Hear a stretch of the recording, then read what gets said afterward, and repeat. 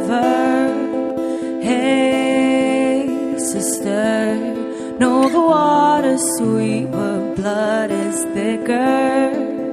Oh, if the sky comes falling down for you, there's nothing in this world I wouldn't do.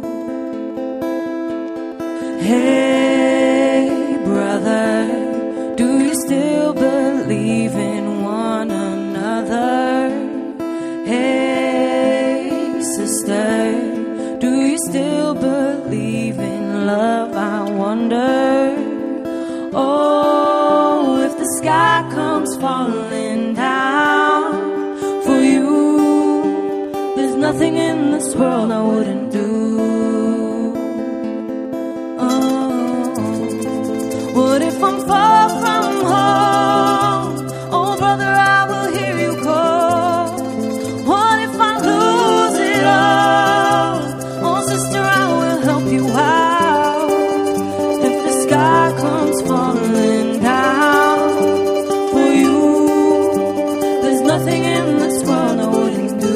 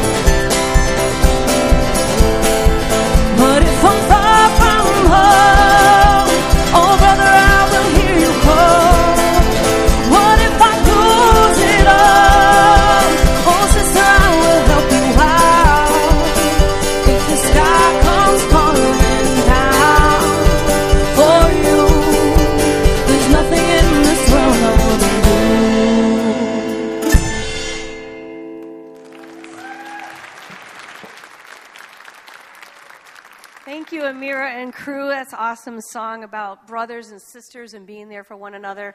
And that's what we do here at Kensington, is we try to be here for one another. Well, my name's Tracy Henkel. I'm the discipleship director here at Kensington. And if you don't know what discipleship director means, which a lot of you don't, it really just means if you want to do something more after you hear the message and you think, I just want a little more, I'm here to help connect you into that. That's what discipleship means, just growing in your faith. Well, if you're new to Kensington, I want to welcome you. I know that coming here for the first time can feel kind of big. It can feel kind of overwhelming, and we try to make it not feel that way by inviting you out to a table in the lobby called Starting Point. Makes it easy for you to remember it's your first time and you want to get started. Come out and talk to our volunteers. They can answer questions about Kensington, who we are, what we believe. We're a little different than most of the churches that you might go to. So if you're new here, welcome, and I invite you out to Starting Point. Well, like that song said, it's about brothers and sisters being there for one another. And we do that here in our own community, but we also do that around the world in a lot of different ways. You've heard us say that we have global partners. And I don't know if you know, but Kensington has its own child sponsorship program. Are you aware of that? It's what I would call a grassroots. It's very different from Compassion International or other ones, but it's our own Kensington program. It's in 3 countries that are our global partners, Kenya and India and Nepal, and it's run by Kensington staff. They actually go there, they meet the children, they talk to the children, they take pictures of them. And what's really cool is that this gives us a look at seeing life change for ourselves and what happens when we give our love and our resources to make a difference. And we do this in a lot of different ways. We call it nochild.org because we believe that no child should die from hunger or disease. And we believe that we can make a difference one child at a time. And I'm able to do that. I'm a part of this child sponsorship program. I have a girl, her name is Susmita. And what's really cool is that Kensington goes into these communities and they bring food and they bring health care. And we brought the hope of Jesus to over 1,200 kids in these 3 countries. But we also want to give them the opportunity of change through education. And right now there are 8th and 9th graders who have qualified to go to high school, but they can't go without being sponsored. So we want to just put that on your heart today. Would you be a part of making a change in their life? And I can just tell you firsthand, it is such a rewarding thing. Like, it's just not a name in a country, but it's a person. She has a picture. We send notes back and forth. Our staff goes there and says, here, your child sponsor gave you this letter, and then I get something back. And I just want to read it for you. It says, I've been ranked first in my class, but I find English to be a little hard. She should come here. It sounds a little hard for some people too, right? I want to be a teacher because I want to help others understand. And I have a younger brother, but my father died. My mother weaves carpets and sometimes harvests crops. I'm from a Buddhist background. My mother is part of the Cheli program also, and I have a hard time paying for school, but with a sponsorship, it is easier. I'm taking extra classes to catch up on my studies. Thank you for supporting me, and I really would like to meet my sponsor. My prayer is that I will be successful in all of my studies. We get to have a personal relationship with these kids through nochild.org. So we'd love for you to pray about being a part of bringing education and hope and change. And you can find out more about it, nochild.org at Kensington. I also want to tell you, speaking of students, our students right here, we do a lot with EDGE, which is our high school students, and Breakaway, which is our middle school students, and we have something called Takeover, Breakaway Takeover. It's a weekend. It's March 9th through 10th. It's a great opportunity for our middle school students to invite friends to come and be a part of this really cool night where they go to all these different places. They go to go-karts and Dave & Buster's and all these neat places, but before they go, they have a high-impact service. It's about fun, but it's also about God and the difference that He can make in their life. So you can find out more information online or go out to see Tyler, who leads our Breakaway and EDGE ministries, out in the lobby. And lastly, I want to talk to you about something that I know you're all excited about. We are moving where pretty soon? Into our building, right? And maybe you saw out in the lobbies, did you see these posters? Is that clever or what? That's Chris and Sonia, our campus director. It says, we want you to volunteer. Go to the nearest recruiting volunteer station. You should have gotten a card like this when you walked in. And we invite you to recognize and be a part of. We're going into a building. It's a big place. We have different needs. We have more teams, different teams than we have here. And we want you to be a part of it with us. And I know for some of you, if you've never been on a serving team before, notice I didn't say volunteer team. It's a serving team. We get to serve together, and it's a lot of fun here. And I want to tell you, don't wait for the perfect place. Like, oh my gosh, what's the perfect thing for me to do? Go do anything. We need help in all areas, kids and in the arts and serving coffee and usher greeters. And God will meet you right there, and you'll probably find out, wow, I didn't know I could do this really cool thing. I'm going to move to another team. We don't put cement shoes on you. We just invite you to come in and be a part of it. And in our new building, we have a lot of great places to serve. So we want you to be a part of our volunteer teams. But for now, stand up and say hello to whoever's next to you.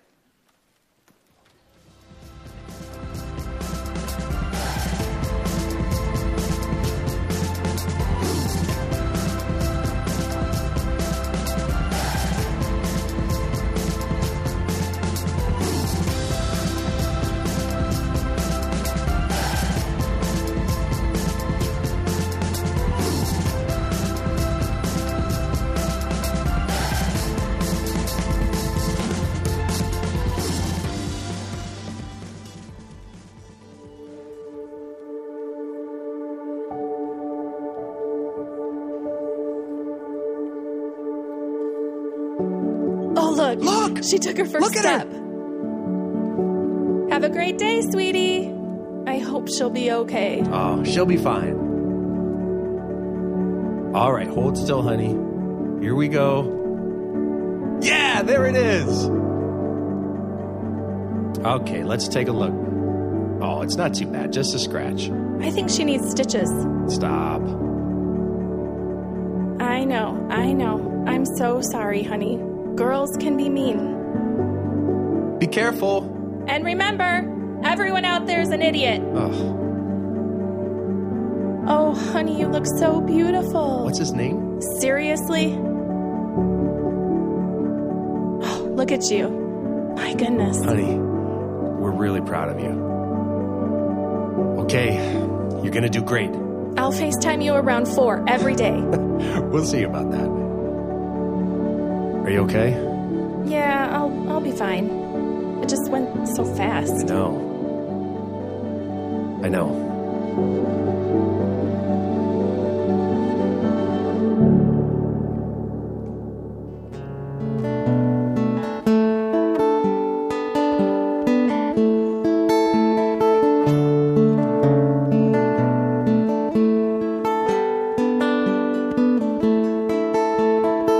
Your little hand wrapped around my finger, and it's so quiet in the world tonight. Your little eyelids flutter 'cause you're dreaming, so I tuck you in and turn on your favorite nightlight. To you, everything is funny. You got nothing to regret. I'll do all I have, honey, if you could stay like that. Oh, darling, don't you ever grow up. Don't you ever grow up. Stay this little. Oh, darling, don't you ever grow up. Don't you ever grow up. It could stay this simple. I won't let nobody hurt you. Won't let no one break your heart.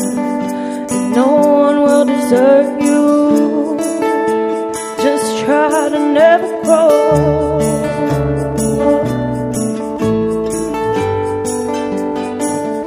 Just never go.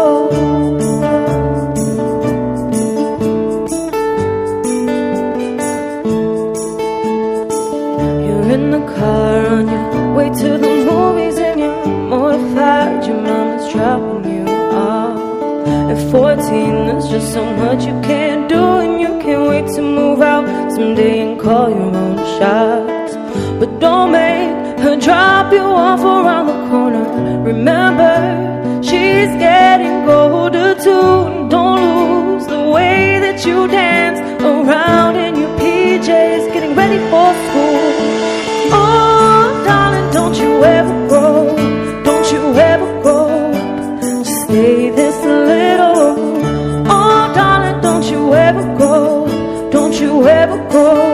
It could stay this simple.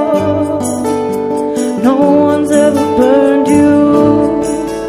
Nothing's ever left you scarred. And even though you want to, just try to never go.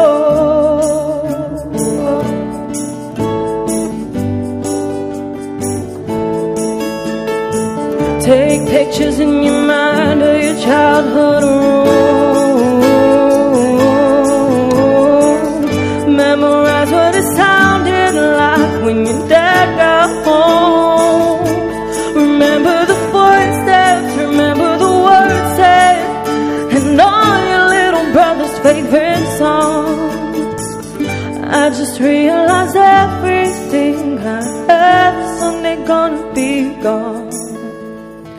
So here I am in my new apartment in a big city. They just dropped me off. It's so much colder than I thought it would be, so I tucked myself in and turned my night on. I don't wanna grow. I don't wanna grow up. Wish I'd never grown.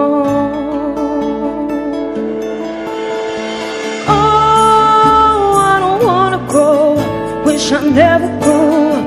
I could stay this little. Oh, I don't wanna go. Wish I never grew up. Could stay this simple. Oh, don't you ever go. Don't you ever go. Just stay this little. Oh, darling, don't you ever go. Don't you ever go. It could stay this simple. I won't let nobody hurt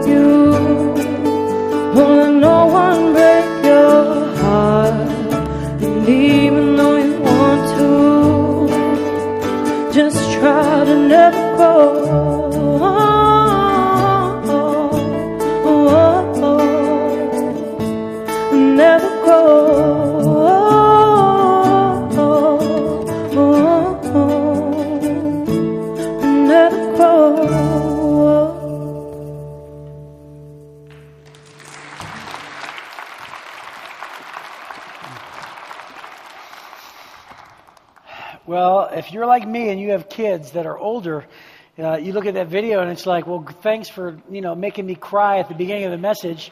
That's 2 weeks in a row. Thanks, artistic team. But somebody tell me the name of the artist who sings that song. Taylor Swift. The people over here are cool. Everybody else is not so cool. Taylor Swift wrote that song in 2009, and she wrote it because she had just bought a suite in Nashville, and she had moved away from home, and she was actually in her apartment overlooking the city of Nashville, reflecting on her mom's words, which were, "I hope you never grow up." At the same time, you heard the song switch, where she said, "I don't want to grow up," because she was wrestling with the tension, and she was reflecting on how when she was little, how she wanted to be older, but now that she was older, she didn't want to grow up. And it's heart-wrenching for both the parent and for the child to actually launch into adulthood. Well, today we're talking about the commodity of time.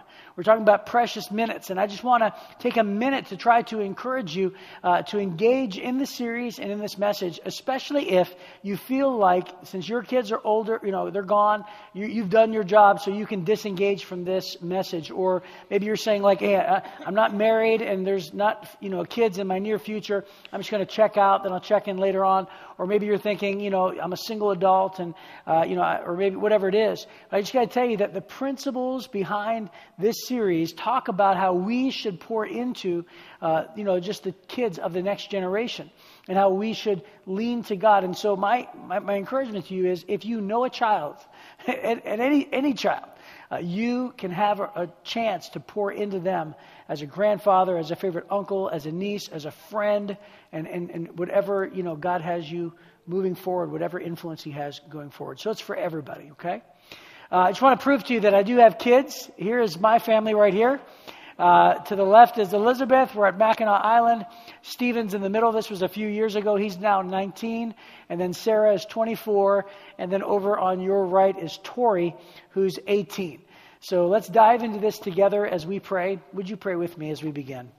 Father, we thank you for this day, and we ask, Lord, that you would help us to hear directly from you. Lord, thank you for everybody in this room or listening online, and I pray, Lord, that we would help ourselves to hear from you. Lord, that you just would remove every obstacle, that we would just hear directly from you and your Holy Spirit, and then respond how you want us to respond. We love you. We thank you. We pray all these things in the powerful name of Jesus Christ. Amen.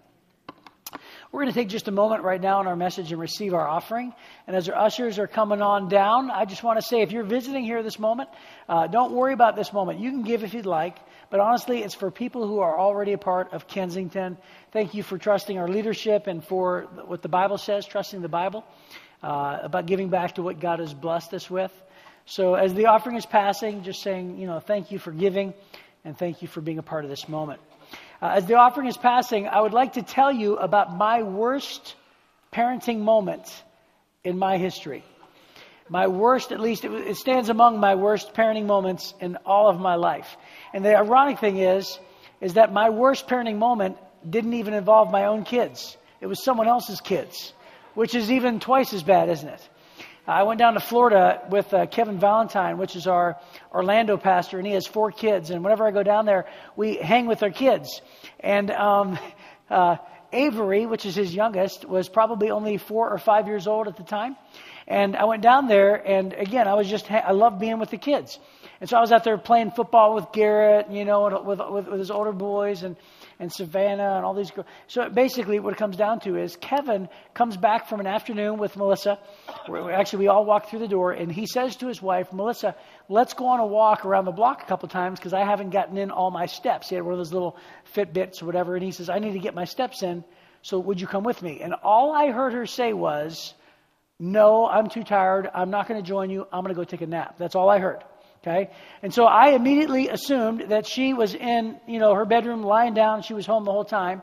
But apparently I missed just a second that I missed where she actually somewhere in the conversation said to Kevin, okay, fine, I'll go. And I didn't hear that. Okay. So they're getting ready to go. I'm upstairs in the guest bedroom. Kevin comes running upstairs. He thinks that I know they're both leaving. I don't know that they're both leaving. And he says to me, now, Chris, Avery is asleep. We just put her down. She's in the back hallway. Okay. And, she wakes up really easy, all this kind of stuff. I said, okay, all right, great. I'm thinking to myself, why is he telling me this? Like, Melissa's right over there in the hallway. What he was telling me was, we are leaving our kids in your care. That's what he was trying to say. Okay? But so he gets up and he leaves. So I'm thinking Melissa's in her bedroom, right? And I get this brilliant idea. I'm like, hey, I want to go down to Publix and I want to go ahead and like exchange this $20 bill for $5s because I was playing football with Garrett and Taylor. And I said, I'm going to give them money. Because I was betting them like 50 cents if you catch this, and $1. And so I thought, I'll just give them both $5 and I'll be their hero because I want their kids to love me. How ironic is that? I want their kids to love me, right? Because I just love being like the favorite uncle who's not an uncle. So I go down in Kevin's garage and I start up his motorcycle. I decided to take his motorcycle to Publix, right? And by the way, when I started his motorcycle, in the garage, guess whose room is right above it? It's Avery's room, right? I don't know what I'm thinking. So I'm the only one in the house. They're gone. I leave Avery by herself after I wake her up with the motorcycle, leave and go down to Publix, and I'm gone for like 30 minutes.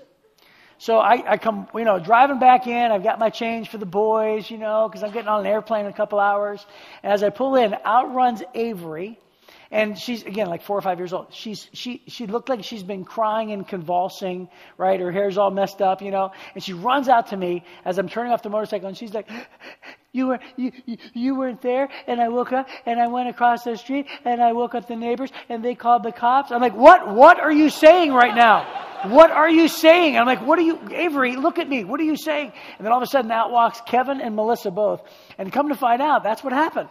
So I started the motorcycle. Avery woke up. She discovered there was nobody in the house. She freaks out, starts crying, runs across the street, bangs on doors of neighbors they don't know that well, and says, everybody's gone. And then they don't know what to do. They called 911. The cops are on their way. Kevin and Melissa come walking around the corner. Everything's like in chaos. The neighbors don't know what to do with this screaming child. And then finally, I come pulling in, and I said to Kevin, of course, you can imagine how bad I feel. There's no words to express how bad I feel, right? It's my worst parenting moment. It's not even my kid. So I go, Kevin, I am so sorry, and I kid you not, I'll never forget this as long as I live. Just as casual as he could be, he goes, Chris, we're not mad. He goes, we understand that it was a total mistake. We'll just never leave you with our kids ever again. That's what he said. And he meant it. And of course he meant it, right? And I was just like, oh my goodness, it was the worst. But here's the point of that story, is that looking back at all of that, had I engaged in the right moment, I could have avoided the whole tragedy. Had I just paid attention to the single, one Mississippi moment where Melissa said, okay, fine, I'll go. If I would have heard that moment and wouldn't have missed it, then I could have avoided the biggest tragedy. And I was thinking to myself, time is a funny thing, isn't it? Because no matter how good you do or how well you do as a parent, isn't it true that we always look back at the moments that we should have engaged and we feel like we didn't do a good enough job, right?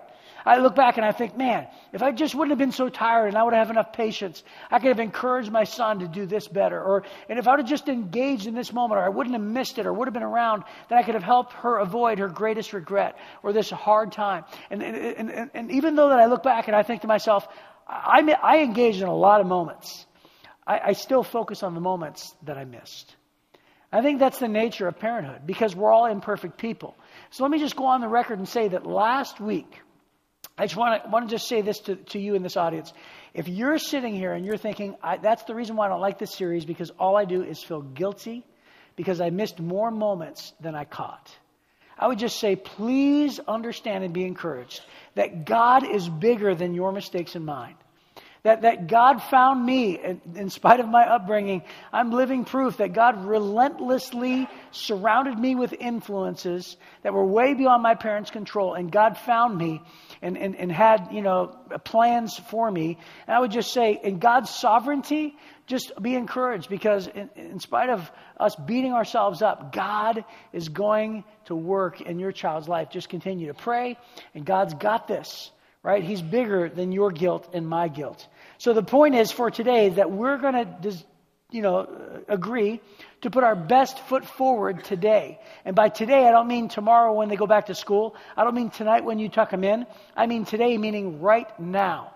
Because the only moment that we are guaranteed in life is the one that we're experiencing right now. Because time is a funny thing, isn't it? So this morning, I have a couple of visual aids up here. This morning, I grabbed this clock off my living room wall. So if you woke up and, honey, if you saw that this was gone, I didn't even tell you, this is where it is, okay? So I grabbed this clock. Time is a funny thing because it's paradoxical. It's a logical puzzle that contradicts itself. It is both concrete and it is both relative. Concrete meaning just like the mechanics of this clock that are so intricate and steady, the time can be managed and it can be known. Never before in history have all of us been so synced up and know exactly what time it is at any given time. So time, in a sense, is completely concrete. Right? By the way, in the scriptures, there's a word referred to as time in the Greek called chronos. And most of the time when the word time is in the Bible, it's that Greek word chronos where we get our word chronological time from. Okay? Chronos means the passing of time that could be measured. Right? And then at the same time, time is relative. Because how many of you, when you look at this clock, you remember being in 6th grade where you're looking at the clock waiting for the bell to ring and it seems like time doubled and it slowed down and you swear that time was manipulated because the bell never rang. Anybody relate to that statement? Okay. How about this? The older you get, if you've lived life long enough, how many of you know that the older you get, the faster time goes? Can anybody identify with that? Okay? So time is relative. It's funny, isn't it? It's really funny. Steve Andrews, one of our, he's our founding pastor. He said this one time. He said, when I was young, an hour felt like a day, and a day felt like a week, and a week felt like a month, and a month felt like a year. He said, but the older I get, a year now feels like a month, and a month feels like a week feels like a day, and sometimes like an hour. Isn't that interesting? And the bottom line is that we have to understand that time is the greatest commodity that is given to us as parents and as chief influencers of our kids. So I have an illustration, and I actually need a volunteer. And I've all 3 services I picked. Yeah, come on up, buddy. Give him a round of applause as he comes up. Just step right up here. Okay. And what is your name? William, okay, your job, William, is to grab that rope right there, and you and I are going to stretch this rope out across the stage. So you walk that way, I walk this way, and your only goal is to just hold it, all right? Now just maybe move up and make it, there you go, right there. Okay, just stand right there, William, okay? Now, you don't have to pull it so tight, William. You're making me freak out here, okay? So this rope represents our lifetime. This is 80 sections of a rope. It's 20 feet long, but there's 80 sections because the average lifespan of somebody in America is around 80 years old. Actually, for men, it's a little bit less. It's like it's 78.6 or something for a man. For a woman, it's like 81 point something, whatever. So women would live longer, whatever. So the point is, though, for the sake of a universal rope, I've chosen 80 years. Assuming you live a long, expectant life, this is how much time you have on this earth, okay? Now, here's the funny thing. If you go down the line here, 25 years, you will actually spend your life sleeping. How many of you know that? Most surveys say that you actually will spend 1/3 of your life sleeping. Hard to believe that if you live 80 years, you're only awake for 55 of those years. Okay? And this is how much we use for our beauty sleep. Now, by the way, judging by the looks of things, some of you might want to up that dosage a little bit. Including myself, okay? Including myself. So the point is, though, is that this is ridiculous, isn't it? It's the way that it is. It's like, wow, that's a lot of time, but it's gone. All right, that's it. So you're not going to spend that investing in your kids or your family. So this is how much time you have left. Well, this next cut that I'm going to make is actually a pretty new one in the last 20 years or so. Let me just say this: the time that we spend looking at digital devices, the majority of that time is in isolation, isn't it? Okay. And by the way, what I mean by digital devices is, according to CNN's study and Time Magazine and everything that we studied and just covered in our last series called Crave, we did a whole series on digital devices. It's now proven that the average person spends up to 10 hours a day looking at some sort of digital screen, whether it's a television, and television watching has increased over the years. Plus laptops, plus smartphones, iPads, every digital device, up to 10 hours a day. That is a lot of time. In fact, it's over 30 years of our life. Now, and some of that may be at work, but the bottom line is that I went a little conservative because that's not everybody, but certainly in this next generation, I'm going to cut off 28 years of time that we spend looking at digital devices, which is hard to believe, and yet it's radically true. Most of our days, most of our living awake days, hard to believe that we're even talking about this, is actually connected to digital devices. Unbelievable. Okay? Now, when we look at this, this next cut is going to be for our work. Did you know that the average person spends awake 20 years of their life working? Usually their careers are longer than that, but awake hours, you'll spend 20 years of your life doing work. Now, there is some overlap because a lot of work involves looking at screen time, right? So we're going to get ultra-conservative here and say out of the 20 years, let's say that half of that is done outside of screen time. And let's say half of that can be overlapped with looking at laptops and looking at digital devices, right? So instead of cutting off 20 years, we're going to cut off 10 years and say that 10 of those years you're going to spend working. Which, by the way, some of you don't work. But did you know that according to Time Magazine, 85% of all people work, as long as you consider being a full-time mom work, which you should because that's the right answer, okay? So according to that time is gone. So what do we have here? We have right here, did you know that you and I will spend 4.3 years of our life in transit? Did you know that? Like transit meaning like driving in a car, flying in a plane, going on a cruise, on a boat, wherever it is. You and I will spend 4.3 years of our lives. That's the distance of driving to the moon and back 3 times of our life, okay? Now, let's assume that half of that is good quality time with relationships. And let's assume that 2 years of that is in isolation, because that's probably about right, okay? So we're going to say 2 years that you have in isolation, in transit, gone. Now, this next one is, did you know that you and I will spend over 4.5 years of our life eating? Isn't that the best spent time in this whole thing? Eating is the best, right? But we'll spend 4.5 years of our life consuming food. So let's say that half of that time is with family and with relationships. And let's pretend half of that time is either in isolation or in front of the TV or whatever it is. So we'll get very conservative. In 4.5 years, we're only going to cut off 2 years of our life in isolation eating, right? So that's how much time in this life we spend consuming food. This next one is time that you spend in your lifetime in the bathroom. Did you know that you'll spend over 4 years in the bathroom? The average person spends, they go to the bathroom 6 times a day, okay? But it's not just restroom time. It's actually time in the shower. It's actually time putting on your clothes, putting on your makeup, getting ready for something. According to Time Magazine, the average American spends 86 minutes a day getting ready and going to the restroom. Okay, which, by the way, is over 4 years of your life. So we're going to cut off all 4 of those years because that is proven. So that is non-compromisable. That this is your time in the restroom. All right, very good. And then we're going to take this. We're going to cut off a little sliver right here, just this little sliver right there. Okay, that's your sex life. So it's very important, that sliver. But there it is. Okay, now. Go ahead and hold it up here. Okay, now look how much time you have left here, okay? That's how much time you have left. Now, this next one's going to hurt a little bit, okay? I actually decided to calculate different studies by George Barna, who's the leader in church studies, about how much time do we invest in our faith. Did you know the average American who is a faithful Christian, these aren't even non-faithful Christians, these are faithful Christians, spends an average of 12 minutes a day, which includes Bible reading and prayer, 12 minutes a day, which equals about 7 months for the whole year. Okay. Now, if you include going to church, George Barna says that frequency of attendance of church has dropped from every week all the way down to just over 30 times a year people will come to church. So if you count the minutes that we pour into our faith at 60 minutes of church service, 30 times a year adds an additional 7 minutes per day. And so actually, but between Bible reading and between prayer time and actually church attendance 30 times a year, it's only 11 months throughout the course of your whole life. And that's assuming that you go for all 80 years.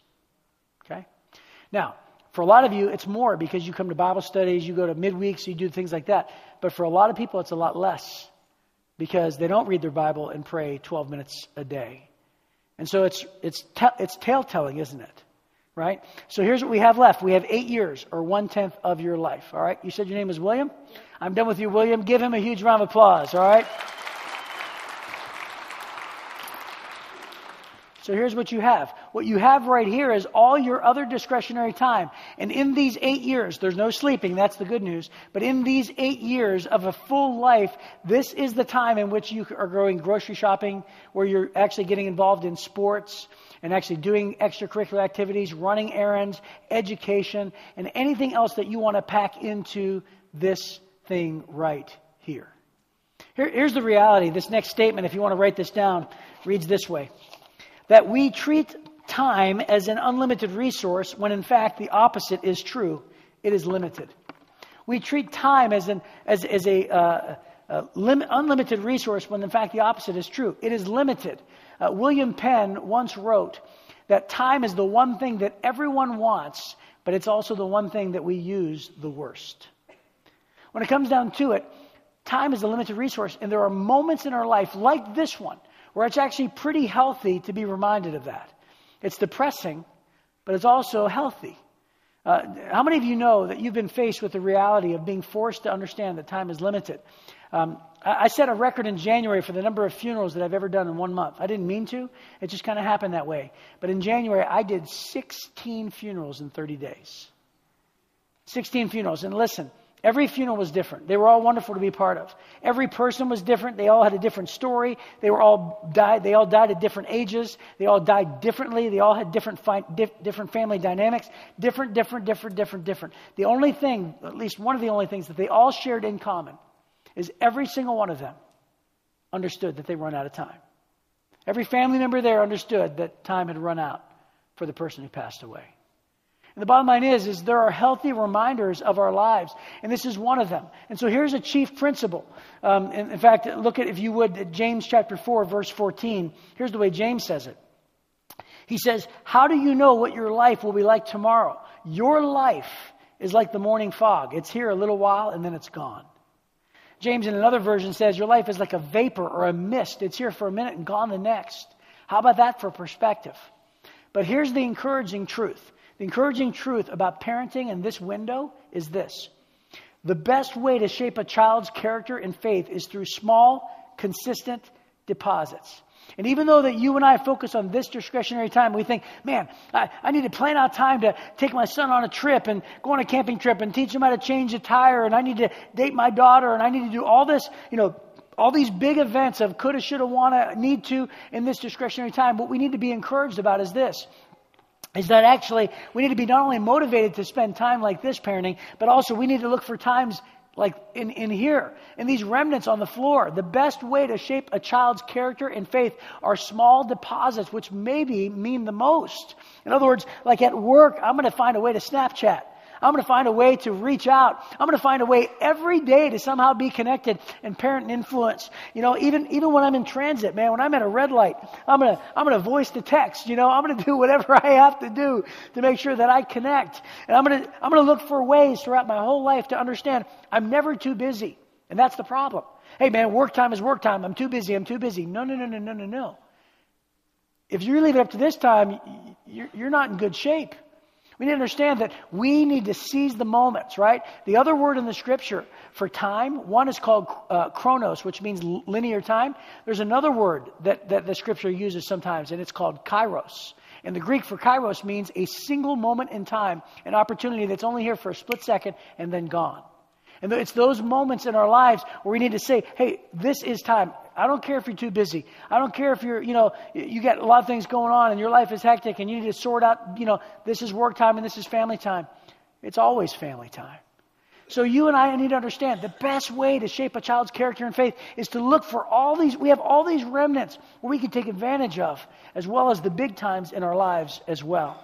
Let me read for you a scripture by Moses in Psalm chapter 90. And Moses, we talked about Moses last week. And Moses, at the end of his life, was a very wise man who was in charge of a nation of millions of people. And they were wandering through the wilderness trying to get to the promised land or a piece of real estate that God had promised to them. And Moses, you get this sense to where he's like this really wise old man who talks about life as if it's fleeting, as if it's limited, with a great perspective of looking back with all his years of wisdom. We looked at that last week. Well, this is no different. He starts the passage in verse 1 by saying it this way. Lord, you've been our dwelling place throughout all generations. And we're stopping there because I love this. What Moses is saying is the one constant for multiple generations is that you, God, have been our home. And if you know Moses' story, that's pretty important because they didn't really have a permanent residence. Isn't it true? This is so important for us because isn't it true that life rarely unfolds the way we want it to unfold? It's never quite as secure as we want it to be, is it? It doesn't feel quite as, hitting the goals of security and it feels maybe transit or maybe shifting too much or we're in different seasons that we're waiting to get out of and it seems a little confusing and maybe we don't have a handle on it. Well, you've just described Moses' entire journey. And what he's saying is the one constant for generations is God, even though we don't have our own home, right? We're in the wilderness. God, you are our dwelling place for generations. You are the constant. And I think that's really important for us not to breeze over. Because as parents, when we look at life, we need to understand that God is the constant, regardless of how insecure or how, transient that you may feel in your different seasons. God is always the constant. And then he basically goes through in the next 11 verses talking about the ups and downs of life. But then verse number 12, he takes a different posture. And here's what he takes the posture of. The first two words of the verse is, teach us. Now, basically, that is so important. I don't want to skip over this. This is a posture of saying, God, I submit myself to you. As wise as I am with all my street knowledge, I'm going to put myself under the position where you need to help us still understand. I think that's really important. In fact, here's what I'll say. Maybe the most important thing that you walk away with in this entire message is that you will finally get to the point to where you understand that you can't parent without God. You can't parent without God, right? Teach us means as best as I could possibly do, I need help beyond my own capacity. Teach us means that I need to lean on God for wisdom. Right? And strength. And we say this all the time at Kensington, right? You can't do it alone. And so God, I submit myself to you as the final authority. So teach us is maybe the first step for a lot of us, not just head knowledge, but actually ask the question, are you doing it? Are you doing it? Is that your posture in life? It's really important as parents. And then he continues on and says, teach us to number our days. Number our days means helping to understand that time is fleeting. Helping to understand that regardless of what phase that they're in, that it doesn't last forever. Teach us to understand that our time is limited. And so here's the next statement. The next statement is, parenting is a gift of stewardship that is here for a season. And just like anything that is given to us to steward or to manage, including our finances and including our jobs and our responsibilities, parenting falls into the same category. And it's for a season. Now, I know in one respect, I know what you're thinking. You're thinking, well, wait a minute, I'll always be a parent. And that's true. Even after my kids are gone, I'll always be their parent. But I won't be the voice anymore. I will just be a voice. But it's important to know that I still will be a voice. That's important. But let's all agree that the majority of our parenting happens in the 936 weeks from the time that they're born to the time that they graduate. And I have 936 weeks to be the chief influencer in their life. And it's limited. And my influence will change when they grow up and they're the adults and they run their own household. It will change. And so to understand, to teach us to number our days is very, very important. Here's the next statement. Or actually, wait, let me finish Moses' verse in verse number 12. He finishes this statement by saying, teach us to number our days that we may gain a heart of wisdom. That means for the purpose of that we may gain a heart of wisdom, that I may lead from my heart, but as a heart of wisdom and understanding. Teach us to number our days that I may gain a heart of wisdom. Here's the next statement. When you see how much time you have left, you tend to do more with the time you have now. When you see how much time you have left, you tend to do more with the time you have now. How many of you have ever been at a meeting or maybe a restaurant or something, and you knew you had to go somewhere, and you're with this person, and you're like, oh, and you check your watch. And you check your watch either on your wrist or whatever, but you don't check it to see what time it is for the purpose of, being informed of what time it is. You check it to see how much time you have left. And you're like, I have 15 minutes before I have to go. So therefore, let's get down to business. Isn't it funny how seeing how much time you have left all of a sudden gives you clarity and you focus on what's most important? It intensifies the time remaining. Think about it this way. How many of you know already that in any sports game, when there's a countdown, it intensifies the moment, right? I remember one time Matthew Stafford only had 28 seconds, and we thought it was hopeless. And he ran it down, and with every single down, we were like, 28 seconds! How many of you are like, it's a power play, 5, 4, 3, and when there's a countdown, right? How many of you know that in any sport, in basketball, man, it comes down to it, and there's fouls like every 3 seconds. I hate that. But when it comes down to it, every sports game that has a countdown intensifies because it tells you how much time is left. In parenting, it's the same way. Parenting, if we understand how much time we have left, it'll help us pace ourselves. It'll help us narrow our focus. It'll help us guard our margin and stop wasting time on what's less important. It'll help us value quality interaction. It'll help us do more of what's important. There's an app that will help you do this. It is nothing less than remarkable. I don't get any points for sharing this app. I'm not kidding on how impressed I am with this app. I want you to download it. It's called the Parent Queue. The Parent Queue, basically you punch in your child's age, their name, and everything else, and it will literally send you push notifications on the phase that they're in. It comes from the book that we're teaching from. So based on the phase that they're in and based on their needs, let me show you the first screenshot that I took. This is Torybug, and I want you to see, what does it say above there? How many weeks to graduation? There's only 24 weeks to graduation. That's a little depressing, isn't it?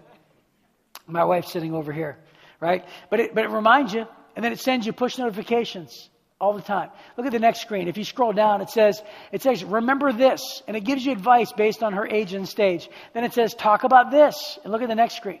Then it says, even do this. What's one thing that you could take off her plate right now? And then the next screen reads this way. You have 24 weeks left. It's just a phase. And then it gives you stats about your child. And by the way, this will help you. It'll remind you. It'll help you parent. Now, if you have a child that's young and just born, you have 900 something weeks left. If you have a child who is in kindergarten, you should have over 600 weeks left. If they've hit middle school, you have about 350 weeks left. If they've already turned 16 and gotten their license, you only have about 150 weekends with your child until they leave the home. And for me, I have 24. So if you look at this, 936 marbles. This is what you have. And if you're a visual person, then put a marble on your, on your counter, and every week just take one out.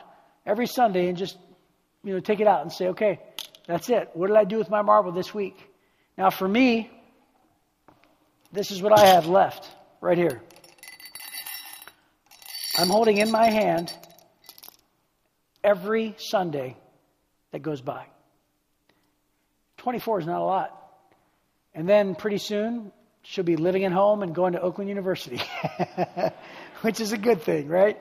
But for now, man, how powerful is that? Just to take one out and just say, there's another week. And so the bottom line is that's healthy. It's healthy. Because this life, we do need to be reminded, don't we?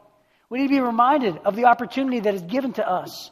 And that so we don't one day look back and say, I missed the moment. It's healthy now to recognize it when we're in the moment.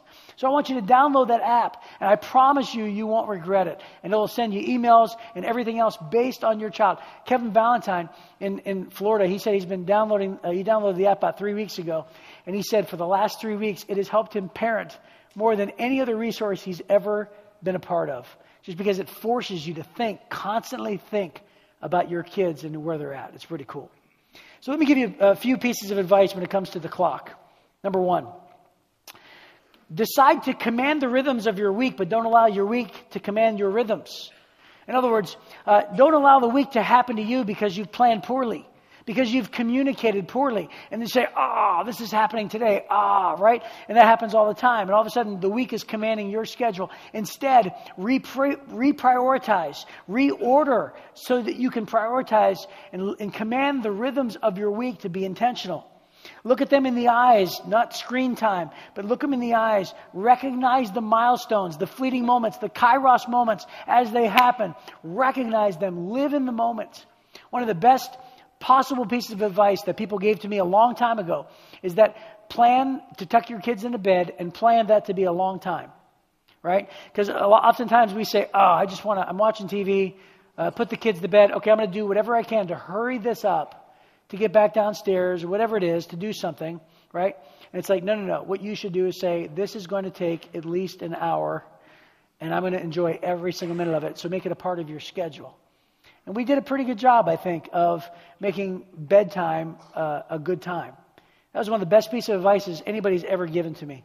Here's the next one. Connect them to things that communicate belonging. Here's what I mean. Eat meals together.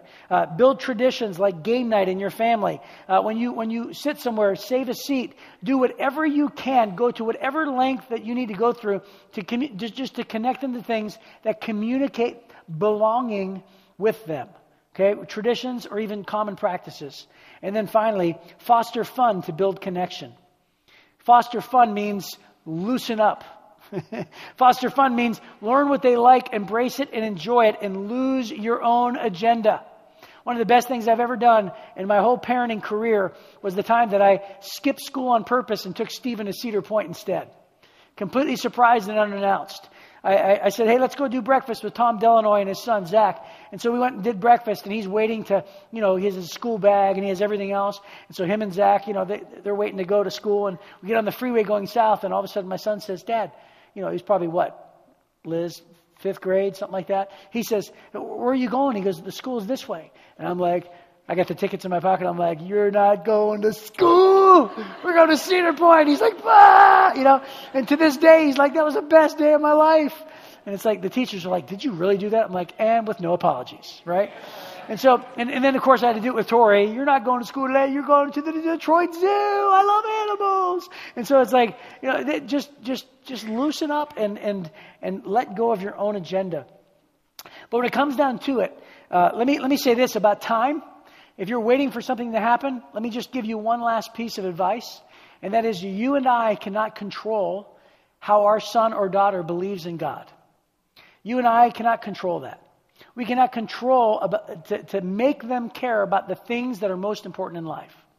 Nod your head if you understand that. You can't make them do that at all. In other words, what we understand is that our role as parents are limiting. It's limiting, right? We can do what only we can do, and we have to trust God to do what only God can do. So the question is, are you willing to trust God with your child in the future? What about his future or her future? Are you willing to trust God that God can do what only God can do and should do with your child in the future? And if God's going to do what only God can do, then shouldn't I do my best to engage in the role that God has given me that only I can do? And if every parent asked that question and answered to both of those answers an enthusiastic yes, what would our nation look like? What would our community look like? Right? Because the bottom line is you and I, we need to ask these questions intentionally. We need to be woken up and be reminded. But it all starts, every single bit of it starts how Moses started his statement, with a posture of submission. Asking God to teach us. Teach us to number our days, because when you and I are aware of how much time we have left, we always do more with the time that we have now. Would you pray with me? Father, we thank you for this day, and we ask, Lord, that you would help us to see things the way that you see them. Lord, help us to be reminded of the gift of life in every single moment that we can take advantage of. And Father, help us to number our days and to take advantage of the moments that we have relationally. Lord, regardless of what age or what stage or what role we play, Father, help us to speak up and to influence and to take advantage of and to play our part and to play our role. And I pray, Lord, that you would use that, and that, Lord, that you would Be with our kids and our friends' children and our students and our players and our team. And I pray, Father, that you would demonstrate yourself in a very real and powerful way in this idea, this institution of raising children. We love you and we thank you. In Jesus' name we pray. Amen. Well, this next moment that we have is a very, very unusual moment for Kensington. If you grew up in a traditional church, then you're familiar with a reading and a response. So that's what we're doing. We have a family up here, the Hornings. And so they're going to take turns reading, and then you're going to take turns responding. So the screen is going to have what they're going to say, and that's going to go to the next screen. It's going to say all, and then that's our response. And if you grew up like that, like I did, you're already familiar with this concept. But we kind of designed this moment to be a declaration of all of us agreeing that God's promises are yes and amen, which is the song that we're about to sing. That God wants to come through on every promise that he gives us. And then as a congregation, we're going to sing the chorus because we want to believe that. We want to move forward, especially in light of this message, believing that and claiming that today. So would you stand as we do a responsive reading and sing?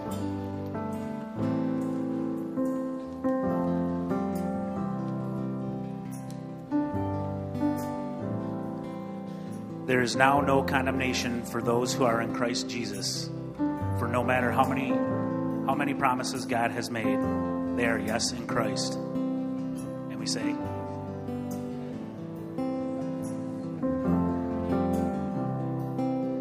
for we are God's masterpiece. He has created us anew in Christ Jesus, so we can do the good things he has planned for us long ago.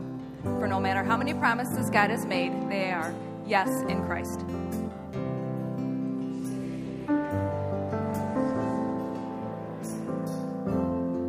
Jesus said, "Come to me, all you who are weary and burdened, and I will give you rest. For no matter how many promises God has made, they are yes in Christ."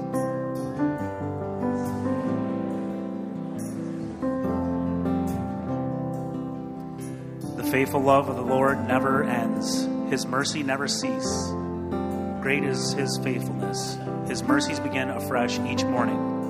For no matter how many promises God has made, they are yes in Christ.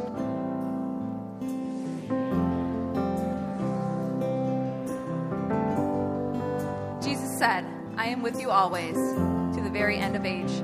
For no matter how many promises God has made, they are yes in Christ.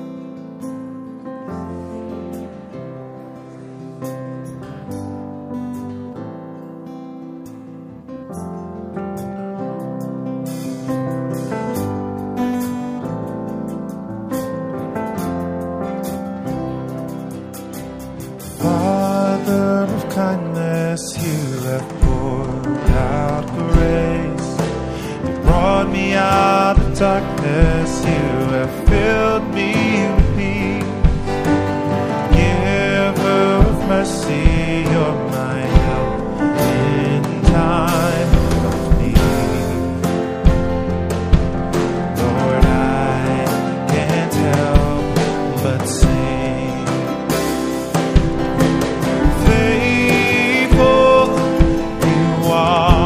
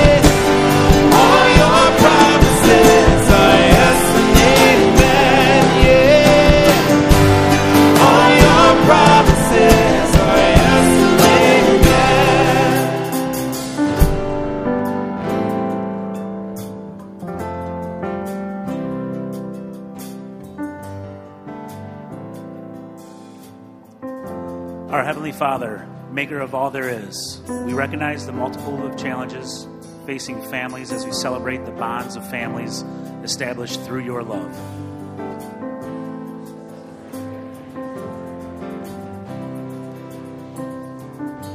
We understand that families are your design and that we need your guidance and direction in how to lead our families.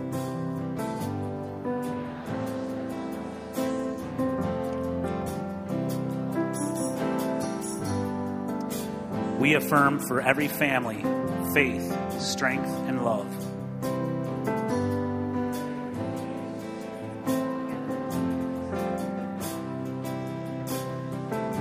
We further pray for family understanding, wisdom, and power.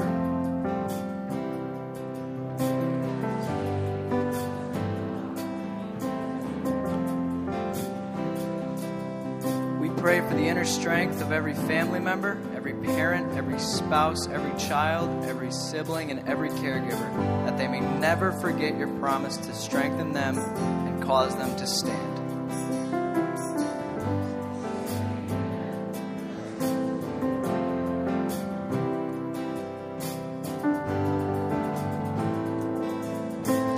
Let's sing this bridge out. I will rest.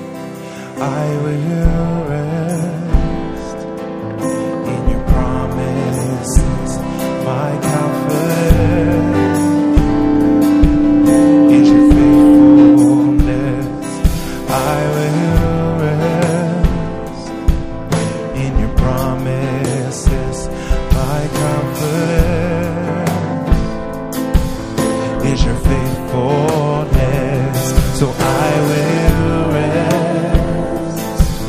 in your promises, my confidence, yes it is, it's your faithfulness. I will rest in your promises, my confidence, oh, is your faithfulness. So I will rest in your promises, my confidence is your faithfulness.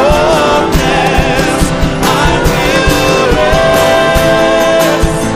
in your promises, my confidence is your faithfulness. So faithful you are, faithful forever you will be. Oh, faithful you are, yeah. All your promises are yes and amen. Every word you spoke, all your promises are yes and amen. All your promises, all your promises are yes and amen.